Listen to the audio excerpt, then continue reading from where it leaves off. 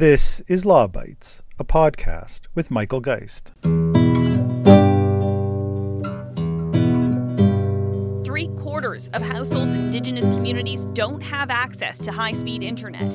RBC surveyed 2,000 Indigenous youth and found they were 13% less likely than non-Indigenous youth to describe themselves as having enough digital skills to thrive. Our young people get left further and further behind, and it exacerbates the issue of young people leaving our communities. To help prevent that, Keith Matthews says his community, Simk First Nation, paid $175,000 to install high-speed internet infrastructure. It was probably the best investment we made.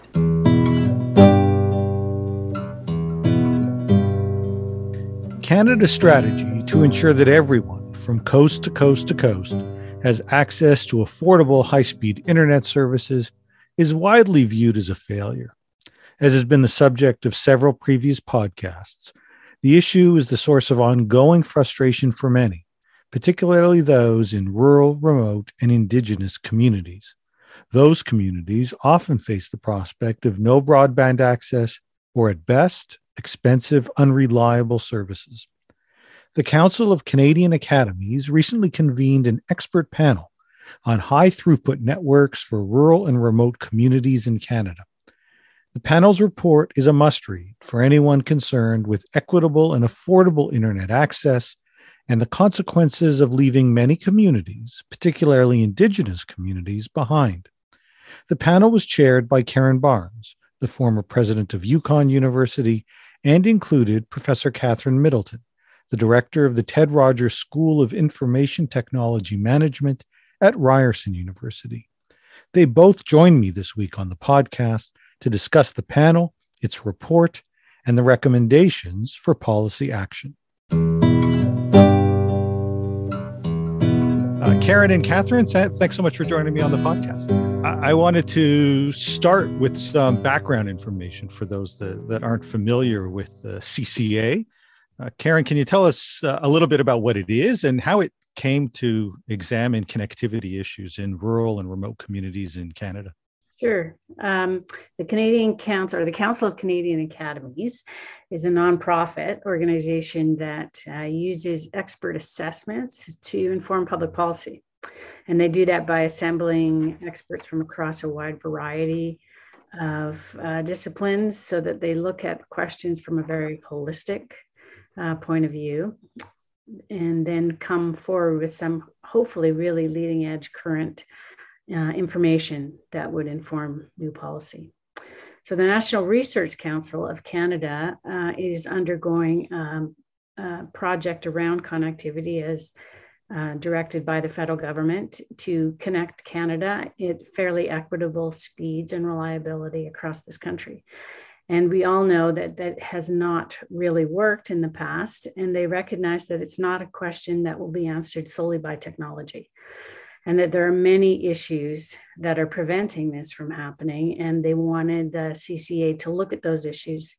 And so they brought together a panel of people from a number of different areas, all looking at the impacts of the regulatory bodies, the economic situation, the social policies, and public policies, as well as ethical issues that are related to why connectivity is not equal across Canada. And what was one of their real priorities was to look at the issues of rural and remote connectivity and why there is such a diversity of issues around that, and what are the challenges facing the people bringing the technology in making that happen. Okay, so interesting how there's links there with the National Research Council and the government itself. I of course want to get into the substance of the report, but before we do that, you were the chair. Can you tell us a little bit about the process? Who was involved, and how do you undertake work when you're actively engaged in looking at an issue that involves rural and remote communities? So we met as a panel, of course, all virtually because of the pandemic. So we normally it's done face-to-face, but in this instance, it was done digitally, which allowed the panel to meet I think more frequently because we could meet, from our homes, which is where we did most of the time. And we met to look at the charge. We met with the National Research Council and went through the charge. And then we identified where we needed more expertise in addition to the panel's expertise. The panel was made up of people from different parts of Canada as well. I was there as the chair. I live in a Northern Territory. And we had as well 2 Indigenous participants who are both involved in broadband and running ISPs, but they also were able to bring a perspective of living in remote areas of Canada. We had social sciences as well as engineers. So it was quite a diverse group. And then we identified where we needed more information and we brought in experts from various areas. So we brought people from rural parts of Manitoba, for example, looking at how they deliver economic opportunity and education. We talked to some of the big telecoms. We talked to some experts on the satellite side. So we brought in information where we felt we had gaps. And then we put together the report by identifying what our priorities were. We really wanted to focus on the systemic issues. We felt that that was a really important piece that had not been brought forward strongly enough and really needed to be emphasized in this report. And so we did that. And I'm sure we're going to talk about some of those findings. Yeah, absolutely. Thanks. So we'll get into the substance for sure.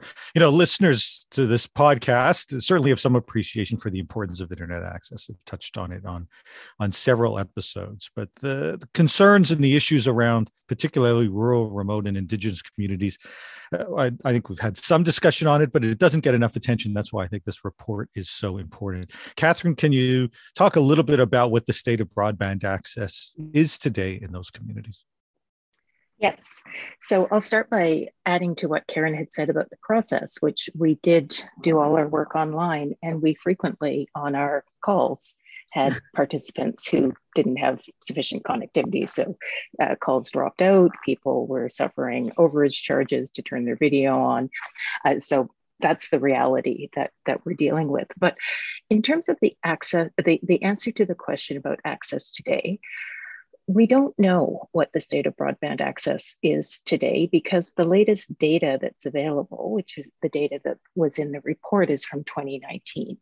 So I'll walk through what the access was like in 2019.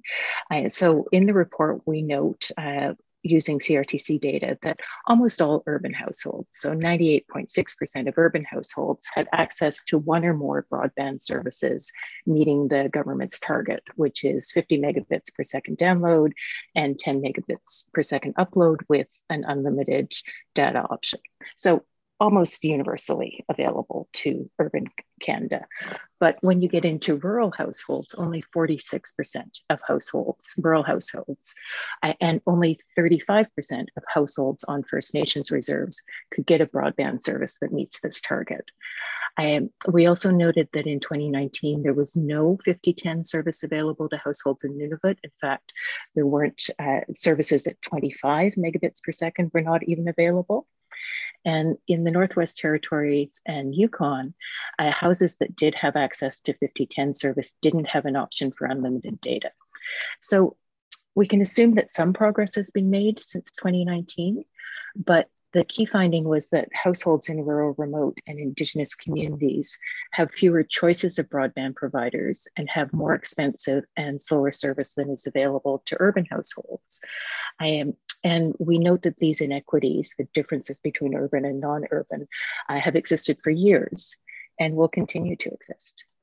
Yeah, I mean, that's pretty astonishing for many people who I suspect are listening or accessing this through either wireless or through a broadband network, and something that for many that live in larger cities or urban areas, they take for granted. But to hear that it's practically only one in three people in Indigenous communities with that, some of that kind of access is rather astonishing, I think, and of course deeply troubling. You mentioned the speeds just now and the lack of availability of speeds, but the report makes the point that it's more than just an issue of speed. Catherine, what else do you think we should be paying attention to? So before we leave speed, I think it's important to recognize speed isn't just the download speed, which often gets the focus of the attention. But one of the things the pandemic has shown us is how important it is to have the upload speed. So the connectivity out of our house, which, for example, allows us to participate fully in video conferencing. The other thing that we saw with speed is that a connectivity target that's okay in theory gets stress tested when you have a household full of kids doing online learning, parents working from home, multiple video conferences. So the speed isn't everything, but the speed is still really important. But other things that we should be paying attention to, we do need to look at affordability. So one of the things that our report documents, and it's being well examined elsewhere, is that non-urban households tend to have fewer choices of providers, meaning there's less price competition. I am also in locations with no option for unlimited data, the cost of going over a monthly data allowance can be very high, meaning that households may be forced to limit their internet use to contain the costs. Another issue, we see this particularly in the remote communities, is reliability. So in instances where there's no redundancy, if the satellite goes down or if the fiber is cut to the community essentially comes to a standstill. So we provided some examples of communities where with no internet access, people can't pay for gas because the payment systems have shut down. They can't get access to emergency services, and they can't do any of the other things, the communication and so on. So reliability and affordability, in addition to speed, are really important issues. Could I just add one more thing, I think is, and it comes up later when we talk about the policy, but capacity and adoption, go together in rural and remote Canada. There is in many areas an issue of capacity in two ways. One is there has been no real good internet, so people aren't necessarily choosing to have it. There's lots of homes in the north that don't have it for reasons of not having the affordability or being able to afford the hardware and the connectivity, but also just not having a need for it or seeing a need for it yet. The other is capacity on the maintenance side. So there are many communities in rural Canada, particularly in the north, where if your internet goes down or if your computer doesn't work, there is no way to fix it. There's no one there with the ability to fix it. And so there is those small issues that are very unique to certain parts of Canada that we need to be looking at, I think. That's a great point. I want to continue along those lines, actually talking a bit about the effects that we see from this. I mean, I think you've already highlighted, both of you, a little bit of that, quite literally, the communities almost coming to a standstill in kind of everyday activities when the internet goes down. Can you talk a bit more about what some of these real world effects are in communities when we're talking, whether it's about the price related issues, the reliability of the networks, or the speed?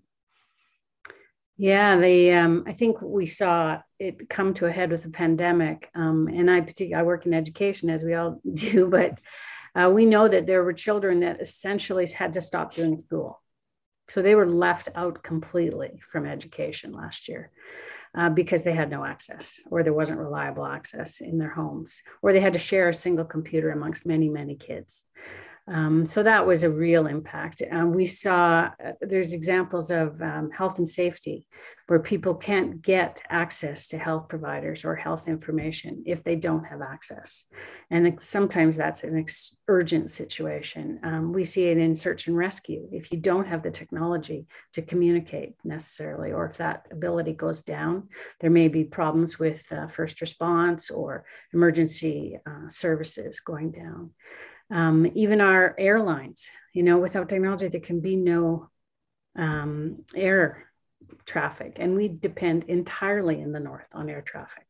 So there are many real world examples of how the impacts are really significant. Yeah, no, I'm glad you raised some of these issues, and you see it in the report. There's a tendency at times when we talk about these issues for those that are either skeptical or can be at times dismissive, chalking it up to a little more than people wanting to play games or watch Netflix. And while those are, I think, valuable things too, I mean, and entertainment and the culture is important as well. To highlight it in this way, I think brings home the point that this goes well beyond some of those kinds of activities into truly everyday mission critical types of things. Yeah, and then I think looking to the future, there's the whole area of economic opportunity. As Catherine mentioned, upload speed is going to be critical for people to be able to bring their entrepreneurship to the world or to Canada from areas of remote Canada. And that's going to take a lot more reliability and a lot more symmetry in order for that to happen. And it won't happen now. No, that I think you're absolutely right, Catherine. You mentioned that some of the data that you relied upon dates back to 2019.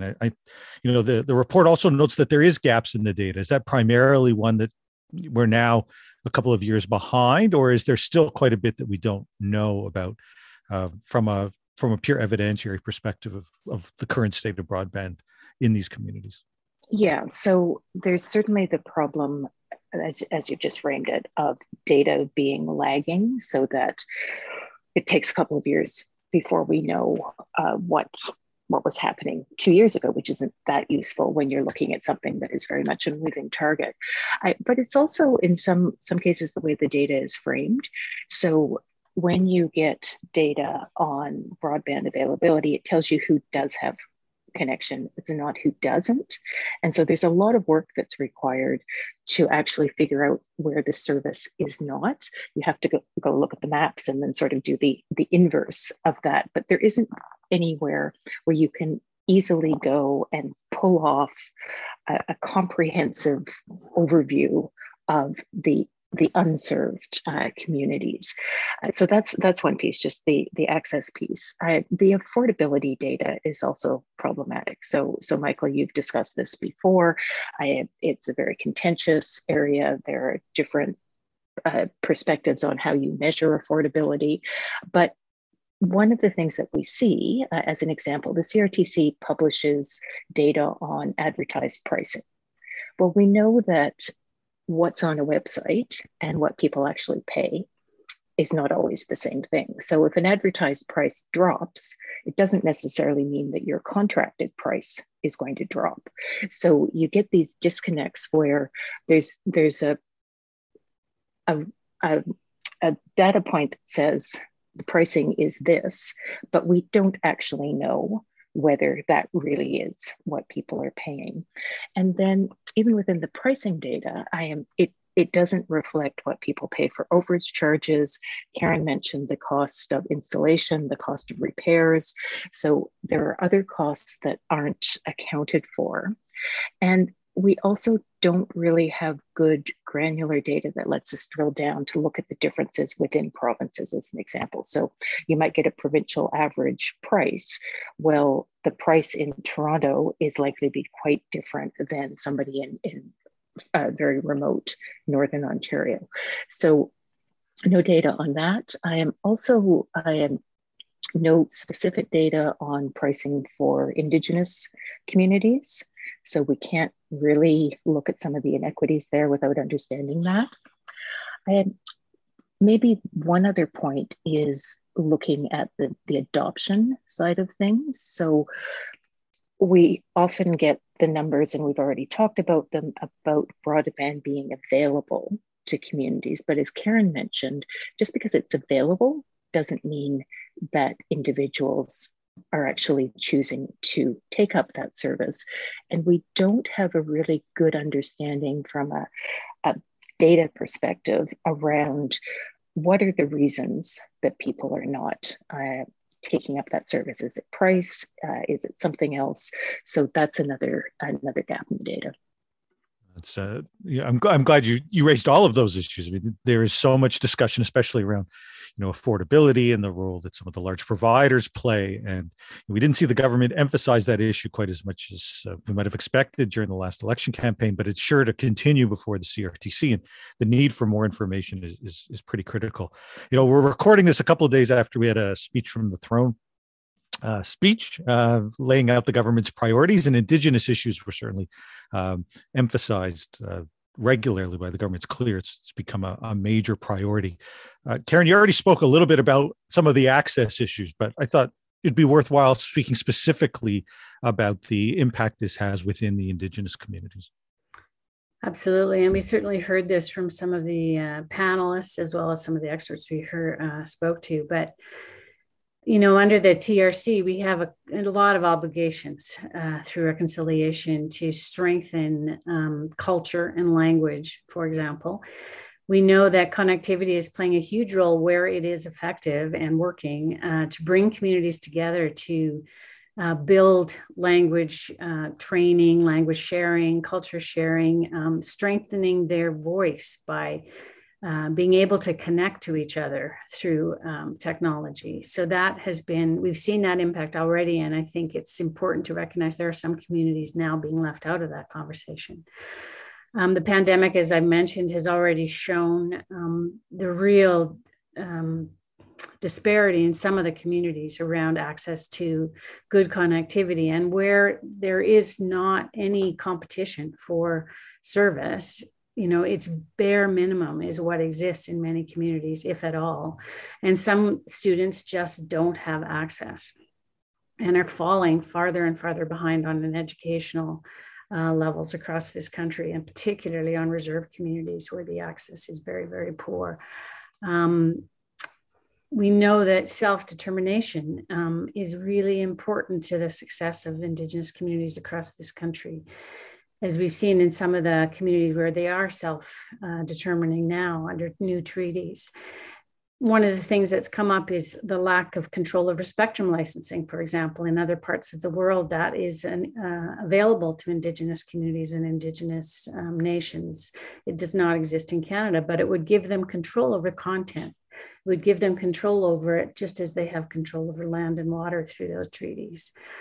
One of the things we wanted to emphasize in this report is that many of those communities have very strong leaders and very good entrepreneurs who would really benefit Canada if we could bring their services out to the rest of Canada and do that through technology.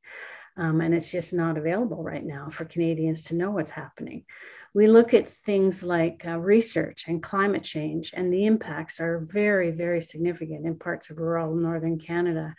They need access to technology and communication that is reliable so that they can be right at the front edge of that, both at the research, but also understanding what the impacts are going to be and participate in the solutions and the policies that we're going to be building going forward. It's really a matter of being left out of the conversation, and they need to be included to find the right solutions going forward in all of these areas: education, health, social services, all of those things. Yeah. Now, speaking of policy and the conversation around policy, just to sort of segue into some of the broadband policy issues that the report focuses on and really provides some important recommendations.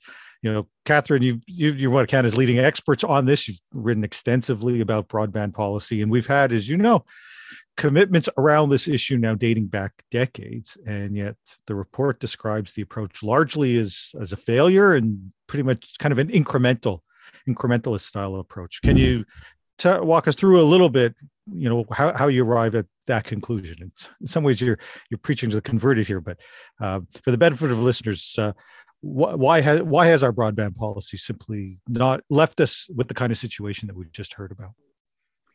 Yeah, the policy is both being incremental and fragmented. So we'll talk about those two aspects differently. So incrementally, as you said, Michael, policies efforts to improve broadband connectivity in Canada have been underway since the late 1990s. So none of this is new. And what we've seen is a series of government programs, each of which is chasing a different target, and the targets have increased over time. But what happens, the incremental nature here, is that the program provides service to a particular set of communities. So it doesn't attempt to, programs, despite having things like universal in the names, don't actually result in universal connectivity. They're taking it little bits of the country, step by step. I am chasing those targets. So for a long time, the federal funding and provincial funding was going towards networks that would provide 5 megabits per second download, 1 megabit per second upload. We know that that is no longer anywhere near sufficient. We then saw some programs that went to 10.1. So a little bit better, but not much better. Now we're seeing a 50-10 target, but we know that that target is not going to be sufficient in future. So what you see is this continued series of small steps that we have to be fair to say that if you're in a community where you didn't have broadband before and one of these programs has brought service to your community, then that's positive. It's the initiatives have not been a total failure in that there are certainly communities that are served now that were not served before. But the fragmented nature of this, as I said, so the latest federal program is called the Universal Broadband Fund. But the Universal Broadband Fund is a competitive fund.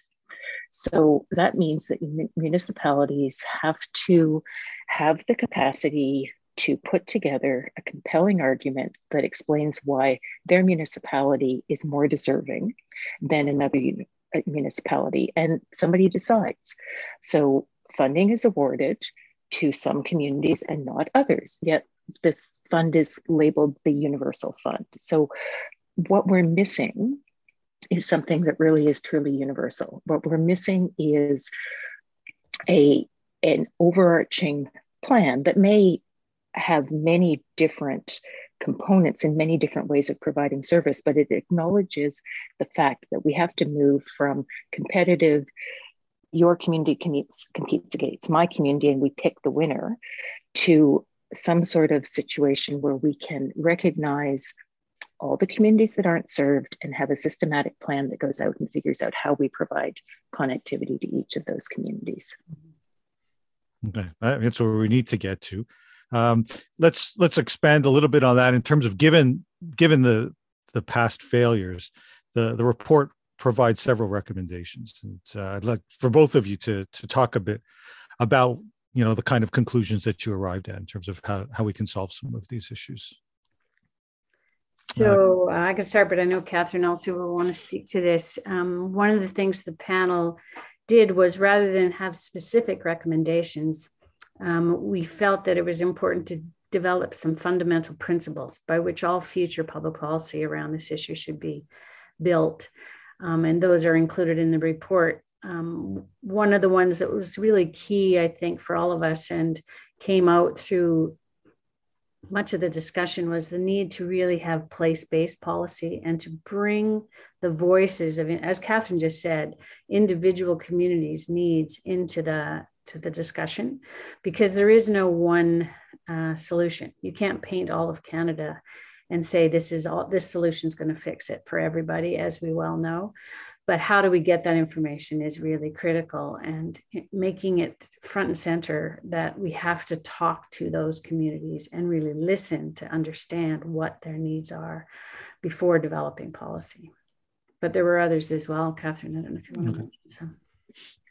Yeah, so certainly the idea of future proofing. So rather than chasing a numerical target that may or may not provide a service that can then be upgraded, there really is a recognition that wherever possible, the technology to be deployed should be fiber.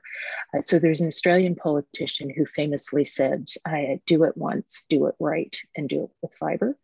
It didn't work out entirely well in Australia, but his principle, his recognition that rather than this incremental, roll it out, build out a technology, and then discover 5 years later it's insufficient. I am really trying to focus the investments now on technologies that will be upgradable. And to be fair, many of the projects that are being funded by the federal government, by the provincial governments, and through the CRTC are funding fiber, which is great.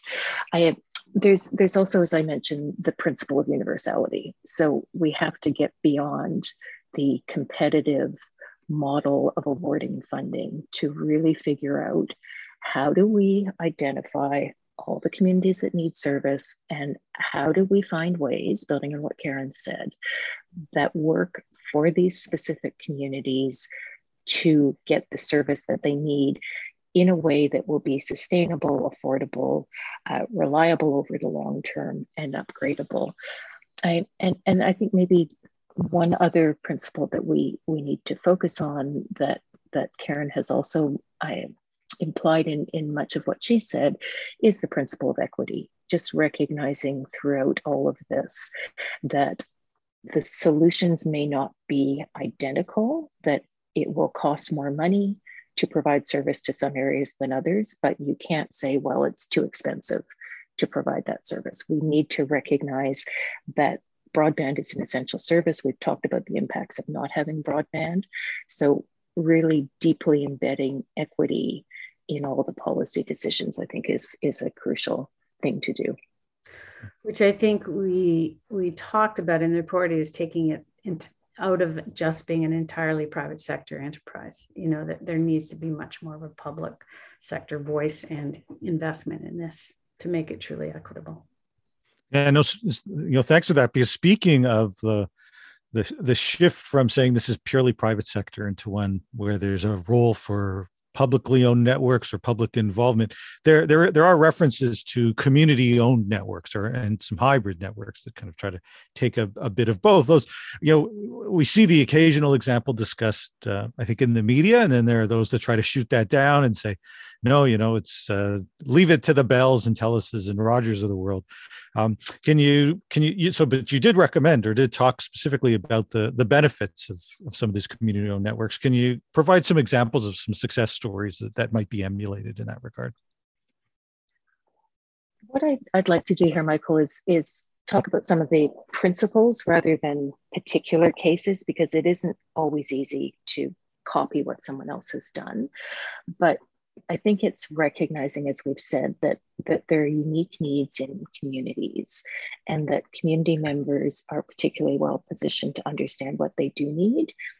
The community models can work with different financials, different rates of return, different payback periods. So when a private sector company says there's no business case for us to go into the community, if a local community is funding the network, they may be issuing some kind of, they may be financing it somehow, perhaps through community investment, going to the banks to get that financing.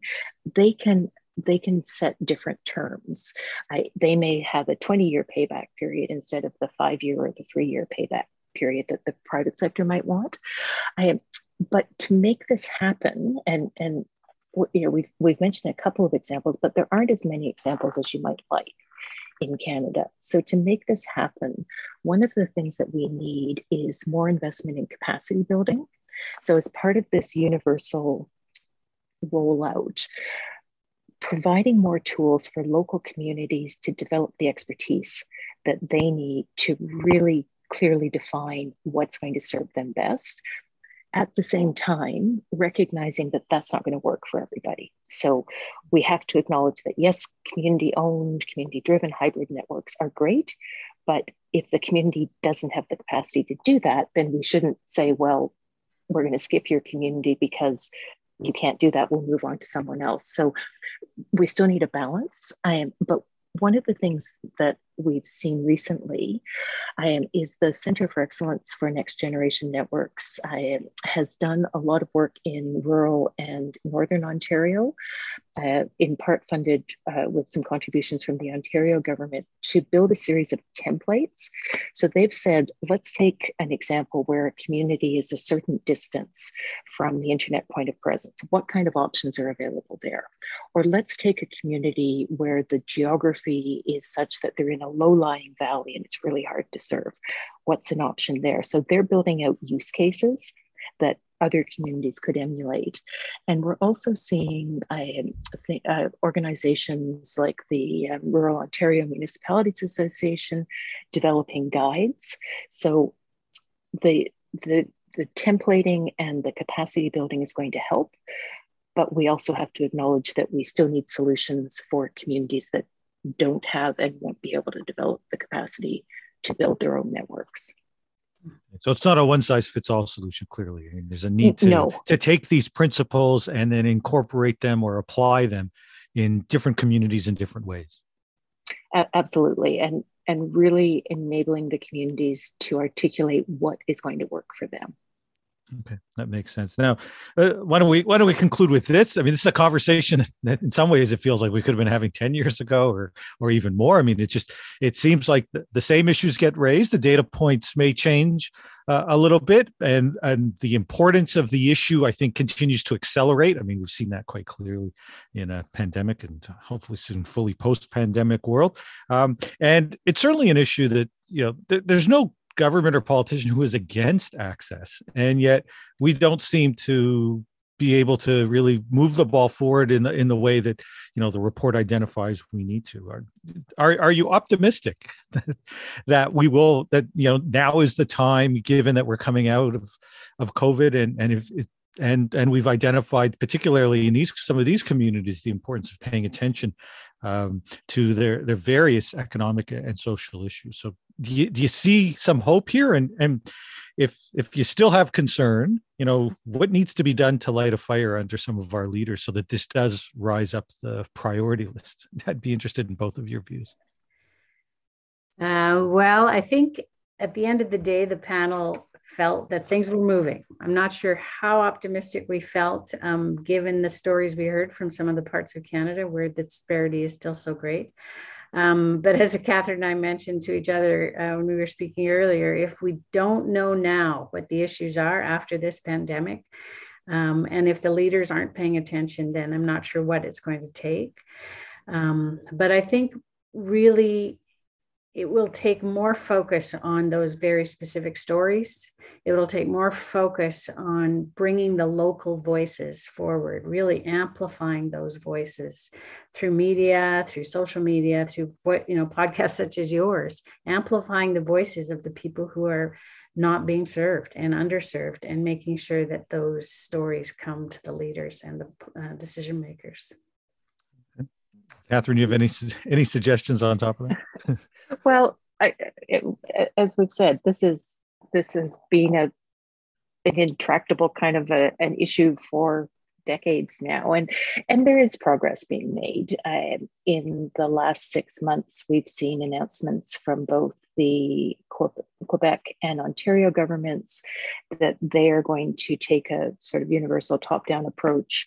They're just going to connect everyone else that's not connected, but the devil is in the details, of course, and there's often not much transparency around these things. It's unclear whether the glossy "this is what we're going to do" promises are actually going to be delivered upon. When you look at the Universal Broadband Fund page, which is the Canadian government page, as we've said, it says, all these wonderful things, all the right words are there. We're going to get everyone connected, yet the fund is closed. So what happens if you didn't get connected there? So it will be interesting to see what the federal government mandate letters say, and whether the responsibility, which is being divided across different ministries, whether it gets centralized in one ministry or not. I suspect it probably won't. But I think we need, as Karen said, continued local effort. We need continued effort by academics and community groups and others to keep this issue at the top of the agenda. But as you said, Michael, nobody's opposed to this, but we just somehow have been bumbling along, and we don't have that overall plan as to how we're going to ensure that every last household in every community in the country is going to get connected at the moment. So that's what we're missing. And how we light a fire under politicians to make that happen, I don't know. But I think that's our end goal, is needing that plan that is no longer, well, we're going to have this fund and it's going to, you have to apply here, and the CRTC has this fund, and then the provinces have this fund. We need a truly universal perspective on what do we need to do to first off identify those unserved households and then figure out how we can get the service to them. Yeah. So we've got data. We've still got data issues in terms of fully understanding what the current situation is, given as you've highlighted, and we've got lots of different pieces of action, but bringing it all together is critical. And hopefully the report helps move us forward in that direction. You clearly brought together some really great people, and the report itself is one that I think everybody should read, particularly those who are in the position of making some of these decisions, because I think it really does help point the way from a principle-based perspective about how we can address some of these issues. Karen and Catherine, thank you so much for joining me on the podcast. Thanks, Michael. Thanks, Michael. That's the Law Bites podcast for this week. If you have comments, suggestions, or other feedback, write to lawbites@pobox.com. Follow the podcast on Twitter @LawBitesPod or Michael Geist @mgeist. You can download the latest episodes from my website at michaelgeist.ca or subscribe via RSS at Apple Podcast, Google, or Spotify. The Law Bites podcast is produced by Gerardo Lebron Laboy. Music by the Laboy brothers, Gerardo and Jose Lebron Laboy. Credit information for the clips featured in this podcast can be found in the show notes for this episode at michaelgeist.ca. I'm Michael Geist. Thanks for listening, and see you next time.